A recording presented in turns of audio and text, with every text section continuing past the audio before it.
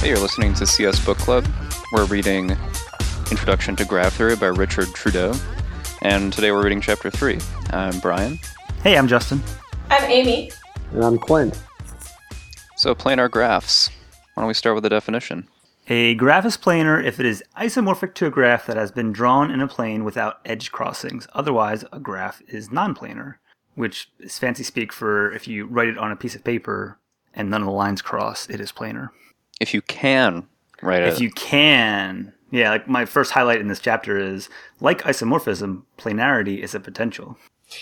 Yeah, I think planar graphs are really fun to try to identify because you end up doing some interesting manipulations in your head, right? Whenever there's a definition that says it's a possibility, you know you're going to have to draw some diagrams to figure it out or just manipulate the diagram in your head. Did any of you ever have to do this sort of thing in I don't know, I feel like in an early math class we had to do something similar, but it wasn't phrased as a planar graph. It was could you rearrange the dots so that none of the lines cross? And that sounds I don't familiar. know. It seems a little sadistic now in retrospect. I think it's kind of fun, a little mental image. The frustrating part is it's hard to know when you've reached the point where it's not actually planar and you just figuring out that it's not that you just can't figure it out, it's that it's not actually possible. Right. But I think we have some theorems, some proofs and stuff to talk about that. Right? Oh, do we? Yeah. I thought we did. I thought it boils down to eventually he admits that just winging it is not going to do it, and we have to come down with algorithms to determine this or something. It has to do with number of edges and vertices, if I recall.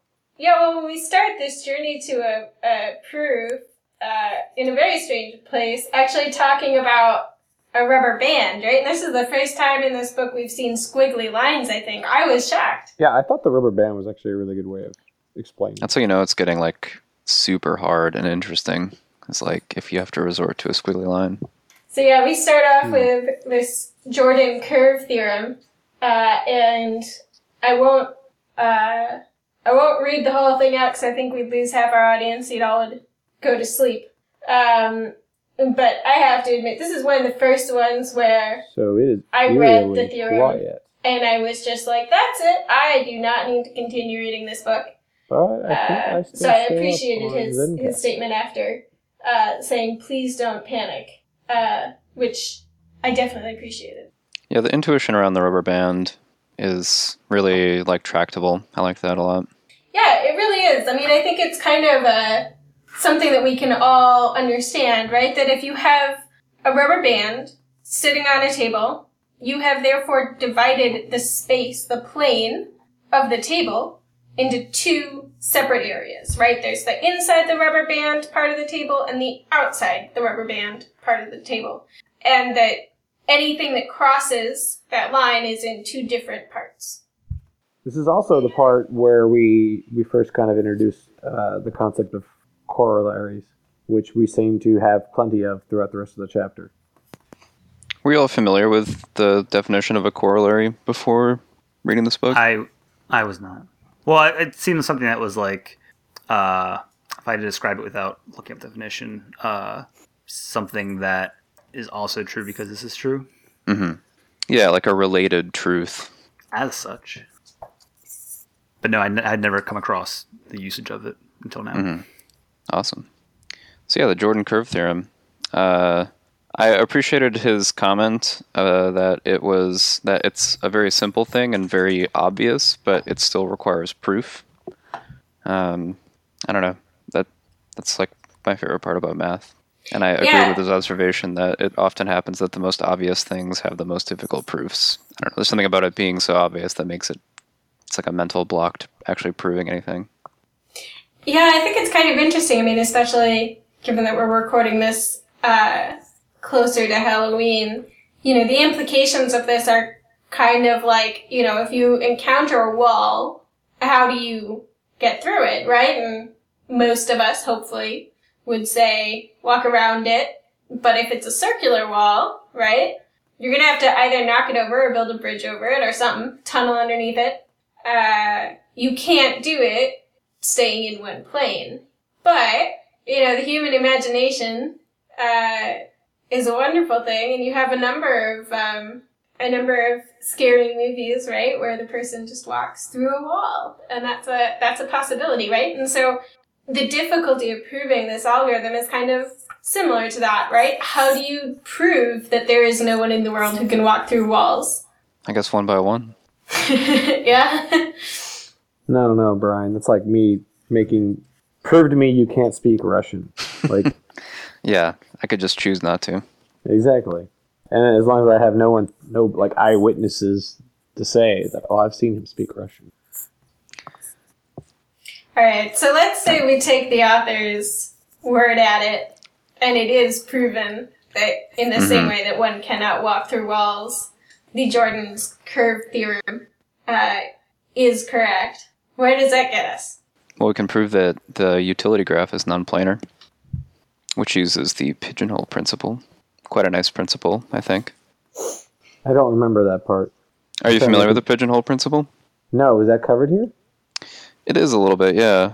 The idea being that, like, if you have, say, 5 pigeonholes, or 5 cubbies, and you have, like, 6 things that you want to put in the cubbies, if you fill them in one by one, you're going to have one cubby that has more than one thing in it. Like, you have to... You can't relieve yourself of everything into the cubby holes without having duplicate placement somewhere if you choose to try and disperse them. I didn't really explain that all that well. No, it was pretty clear. But so you can use the pigeonhole principle to prove that, like, once you've drawn 2 of the 3 like interior edges of the utility graph, you have to, like, the third one must intersect at least one of those, because there aren't enough proverbial pigeonholes within the interior of the outer edge to place a non-intersecting third line. It's like the line gets squeezed out. But that applies to planar graphs. Or you're saying that the Jordan curve theorem says the utility graph is non-planar then? Right, and yeah, kind of, yes, I think so. And like the mechanism in the book to show that is the pigeonhole principle. Huh. Yeah, I think there's a good diagram on the top of page 70, figure 62, that really kind of shows what the author's trying to show here, that no matter how you draw it, something isn't going to be able to be drawn. And you run out of options very quickly for getting the lines to not cross. Yeah, I remember that now. And I think a very similar approach is used to show that K5 is, or the universal graph? No, whatever. K is the complete graph of 5 points. Yep. That is non-planar. That while the complete graph for less than 5 points, complete graph for 4 points is planar, a complete graph for 5 is not. Of course, now having said that, I feel compelled to draw the complete graph of 4 points in a planar fashion. It's a triangle with a vertice in the center. Totally don't have Wikipedia open. Yeah. Cool. All right, that mystery solved. So then we get into, if we move on from that, we move into talking about subgraphs and supergraphs of planar and non-planar graphs, which is kind of an interesting thing because while it can be very complex to prove that something is planar or non-planar, the ability to recognize subgraphs and supergraphs is a little bit easier. So I think it seems like we're making that transition from the theoretical to, well, here's how you identify them, given that you probably do not have either, eons and eons of time to draw every possible permutation, or at least I personally do not have the math skills to prove each and every one of these. Yeah, I definitely got lost on some of these proofs going through the cases. Yeah. I mean, I feel like Theorem 5, starting there, that seems pretty logical to me. Any subgraph of a planar graph is planar, right? If you can, draw a set of lines that do not intersect, and then you select any number, any subset of that, well, of course they're not going to intersect. Yeah. And same goes the other way around with supergraphs of a non-planar graph. Yeah. Since you're strictly adding to it, you can't then add yourself out of not being planar. Yeah. I thought that was nice little bit of intuition there. Well, it's another example of like something that's like at first it was kind of like, okay, I have to wrap my head around this, but the second it was like, well, this is incredibly obvious. Like that just makes sense. But it kind of to what you were saying, Brian, like it's maybe simple and obvious, but it still needs to like be proved. It's like hard to articulate why it makes so much sense. I guess, yeah. I mean, or like why it is precisely correct, I guess, is really what the proof is doing. Actually, I had a similar conversation with my daughter the other day. She had like $3. It was she was selling cookies at a garage sale thing, and I gave another $1, and she's like, now I don't have $3 anymore. I have $4, and I was like, well, you still have $3. And she's like, no, I have $4. And I was like, yes, but you have 3. You can't have 4 without having 3. Right. If someone was like, hey, you got $3 on you, you wouldn't say like, no, I have 4. Yeah. Well, and it would have been even harder. I think there was, like if it had gone from like $4 to a $5 bill, it would have been even harder. But she's still trying, like she's really good at math, but like money kind of throws her, which is interesting to me. It's probably, it's like 100 pennies makes $1. Like that gets kind of weird. And then nickels and dimes. Like, I remember when they were really young, they got into this thing of thinking that like 4 quarters was more than $2 because 2 is greater than, or 4 is greater than 2. Anyway, that's a weird. You could have really swindled your child. Not gonna say that I did that. I'm not gonna say that I didn't do that. And so yes, theorems, proofs, definitions. Yes. It made it a lot easier for me to like. I felt like we went through tiresome examples, and associated them with like, the K5. Which is there another term for K5? I call it K5. Should I not be calling it that? K5. I call it. Okay, so it's that's the complete, right? Okay, Yeah. K, Complete. C, makes sense to me. Complete graph on 5 Complete. Complete of the K. points. I don't know. Yeah. I feel like there's an ascent of Mount Everest that is like K5 or something. Actually, that sounds really familiar. K2. K2, yes. Thank you. Isn't K2 a snowboard? That's it's a brand that's named after that face or whatever. Well, see now we know why K2 is so hard to climb. It's not actually a mountain. It is 2 points in a line. That would be very difficult to climb. It is the second highest mountain in the world after Everest. In any case, I interrupted someone who's going to make an excellent point. Well, did you know that Everest isn't the largest mountain in the world? It's just the highest? Yeah. Yeah. I bet Brian didn't know that. I bet Brian did know I did know that. that. Okay, Is Kilimanjaro the largest? I'm sorry. But now I want to debate like how do you determine where the edge of a mountain is? It's just all the ground, right? I forget. I studied this in college in geology. There's like a technical definition. I think it involves the type of crust that it sits on. Or I forget. But there's a technical definition of it that's wonderful. So speaking of mountains, K3. So after this section, he goes on to ask, are there any more non-planar graphs than supergraphs of K5 or the utility graph? Are they like the kernel of non-planar graphs?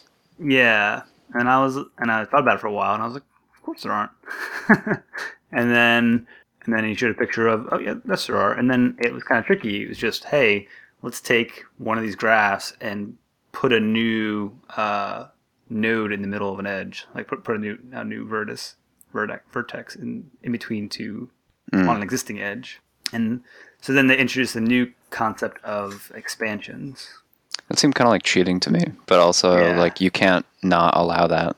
Yeah. So we learned this new term that is expansions, which is not the supergraph. I don't know if we actually ever got. Do we ever talk about that later? If they could be the same thing, but in my mind, it was kind of like the same thing as supergraph. Like the layout of the edges is still the same, but. Yeah, so I think that kind of gets to an interesting point, though, Justin, because there is a situation in which an expansion is also a supergraph. Yeah. It's when you're talking about the same object. So any graph is both its own expansion and a supergraph. Yeah. Other than that, though, I think they are very different. And then with that, then the next theorem was every expansion of utility graph or the complete 5 is also non-planar, which makes sense as it has the same exact, edge crossing properties as those graphs. Yeah, I think that makes a lot of intuitive sense. Let's say you're, in LA, you have a 10-layer overpass, interchange, whatever, right? It doesn't help anyone if you decide at the very top, for some reason you're going to build a restaurant and that's going to be, a stopping point for people. It doesn't help you. You're still building, you still can't have cars running into each other on the same plane, right? You got to build up or you got to build a tunnel, even if there is a node at some point. So I think we come to corollary 6, where every supergraph of an expansion of UG or K5 is non-planar. So we're starting to throw expansions on supergraphs. Like layering theorems on top of each other. Yeah, and we come to this Venn diagram inside of a box on page 81 when we're talking about Kuratowski's theorem. Yeah. So this was flipping it around from, well, if every expansion or supergraph or supergraph of an expansion of those graphs is non-planar, then the theorem is that every non-planar graph is a supergraph of an expansion of those graphs. Yeah, this takes a while to talk about. Yeah, the layering throws you. I like how he says, I could prove this, but I'm not going to. I didn't like how he said that. But, I mean, I understood, given the explanation, that it would take 30-some pages or something. I was like, yeah, thanks. I'll do without. So you're welcome from Justin Trudeau about... No, not Justin. Is that the first time that one of us has made that mistake? Because it seems like it would have happened pretty early. Richard Trudeau. His I can remember his name. I was going to say Jason, and then I was like, no, it's Justin. Of course it's Justin. It's Justin Bill Trudeau. Bill Trudeau. Justin Trudeau, as you know, is the Prime Minister, I think, of Canada. Mm-hmm. Yeah. Oh, isn't he a popular guy out here? He's pretty popular. So an expansion is, in short, you do away with an existing edge, but you replace it with a new vertex and 2 edges to replace that one. It's basically you take an edge and you draw a vertex in the middle of it. Yes. Which essentially destroys that edge, but it keeps the thing intact. Exactly. Yeah. A more tangible example of that would be, let's say, you have a road from one city to another, and then you build a city in the middle of it, right? You're adding another vertex to it, but in theory that the ability to connect one node to another still exists. Now what Clint would like to do is demolish the road, build the city, and then build 2 roads. That's what I'm hearing from you, Clint. Well, you don't have to tear them down, but can they not have the same name then? Because they need to be new things. Yeah. I've placed a vertex in them. It's no longer AB, it's now AC and CB. They're different. That's a good point. But that's not a super. What would a supergraph? What would a super thing be there? A supergraph. Two cities connecting to each other, and then I build a new highway to a new city, but then it stops there. Or I guess it could go to the other city. But then why would you go that route? Yeah. Why would you? I guess you could go that route if you wanted to go visit those people. I'm sure they're nice people. Yeah, I know, right? What do you have against these people in City C, Clint? I'm City C in the first example. There's Kansas City and there's St. Louis, and they're not connected. But Kansas City is connected to Columbia, and Columbia is connected to St. Louis. So there you go. See, we are the vertex. Yeah, and then so like a super graph is like the westward expansion of the United States out to where you live, right? So Clint, you live in a super graph of the original 13 United States. I do. I think we all do. Oh, man. Brian, you got new status here. Wait, where's Justin live? I'm outside of Philadelphia. Yeah, I'm not sure if we should. Yeah. So then we get into super graphs of expansions, right? And at that point, I feel like, with the road analogy kind of, you could come up with one, but you're still talking about a concept that is just like lots and lots of growth on top of these two core concepts of the utility graph and the complete graph of 5 points. I love the diagrams towards the end of the chapter that are just like somebody scribbled on paper. Figure 77 through 79. 82 is pretty good. Well, before we got that far, I would like to go back because I'm a simple person. I really enjoyed their simple explanation of to make an expansion, you use both a pencil and an eraser. But to make a super graph, you laugh at me, but this helped, man. Well, to make a super graph, you only use a pencil. To make a subgraph, you only use an eraser. So if you can, let's see, to make an expansion, you use both a pencil and an eraser. So you have to draw the dot. A to B, you erase that, or you make a little, you erase a little spot in the middle, and then you add a dot. Or to make or multiple graph, dots. Oh, or multiple. And multiple. As long as you replace it with a vertex of at least, degree 2 or something. Right? Degree? Is that right? At least 2 edges, right? Yeah. Mm-hmm. Yeah. And to make a subgraph, you can only use an eraser, but you can't erase a vertice without erasing the edges that's connected. So you can't go the other way around. Like if you have A to B and B to C, you can't just erase the middle point B and then connect A to C. You're left with A and C, no edge between them. That's actually really interesting. So does this chapter not introduce any concept that is the opposite of an expansion? I was just going to say that, and I was thinking about it in that if it did, you could only have the opposite of an expansion if the vertex had 2 edges, right? Yeah. Otherwise, yeah, you'd have to make some pretty big changes to the graph to accomplish that. But yeah, I was thinking the same thing as you were talking. I think that's right. You can't just reconnect those 2 points, right? When you're making a subgraph. Seems like you can. No, where's the definition of a subgraph? So many definitions.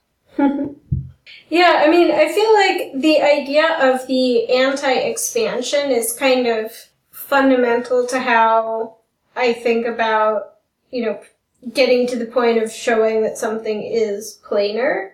But given that most of this chapter is about showing that something is non-planar, we don't really have a use for that concept. But I am curious to see if we can find that definition of a subgraph.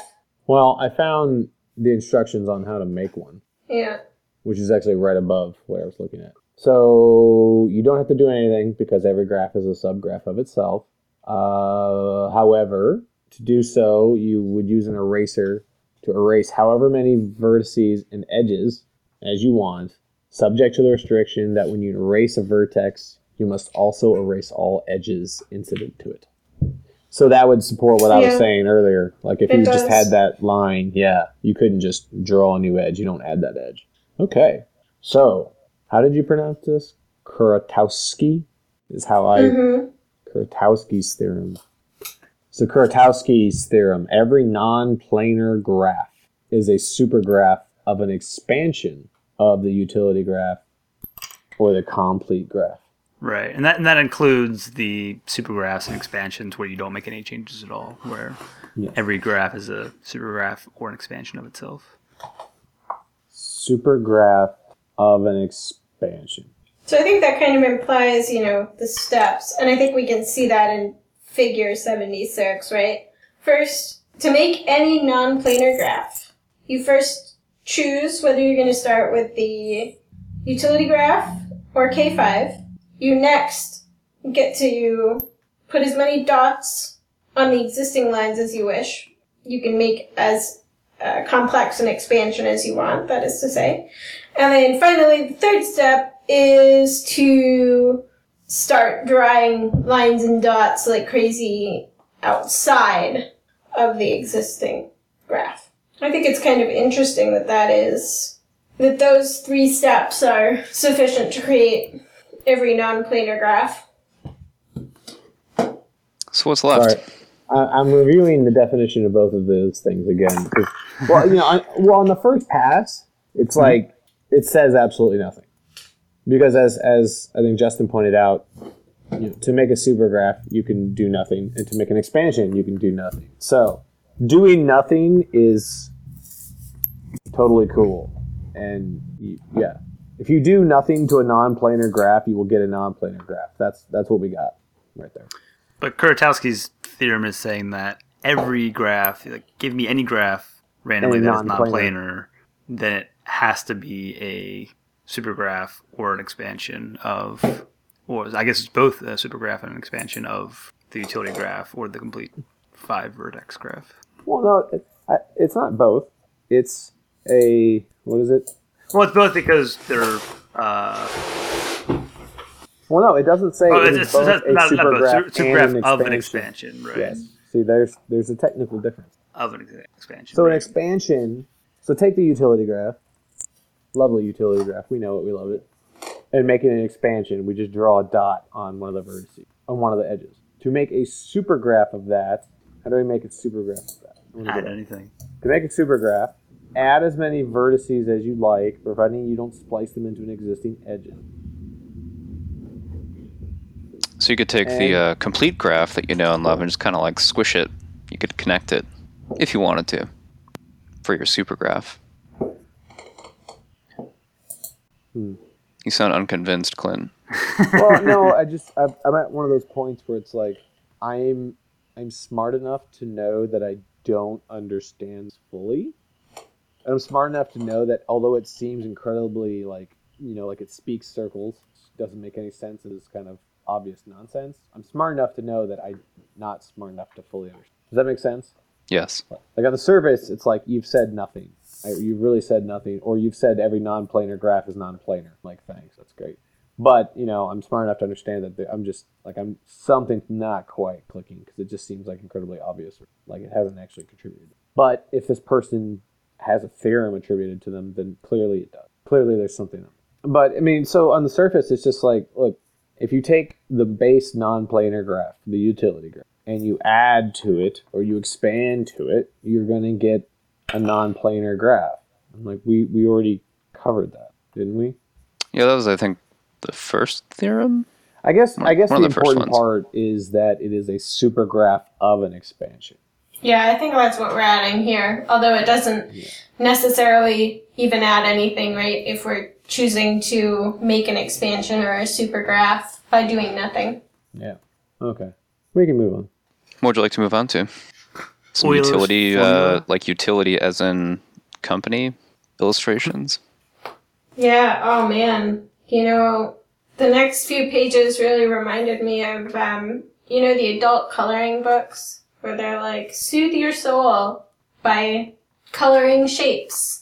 That was pretty much I do know those books. They're excellent. But I thought I could make some quite nice and pretty drawings by coloring these in. To be honest, by the time I got to this section, I was kind of like, okay, I got it. I understand it. Me too. Same. Yeah, Didn't read super closely. And that the rest of it was just kind of bashing it into your brain over and over. Yeah. I mean... They are thorough. Mathematicians.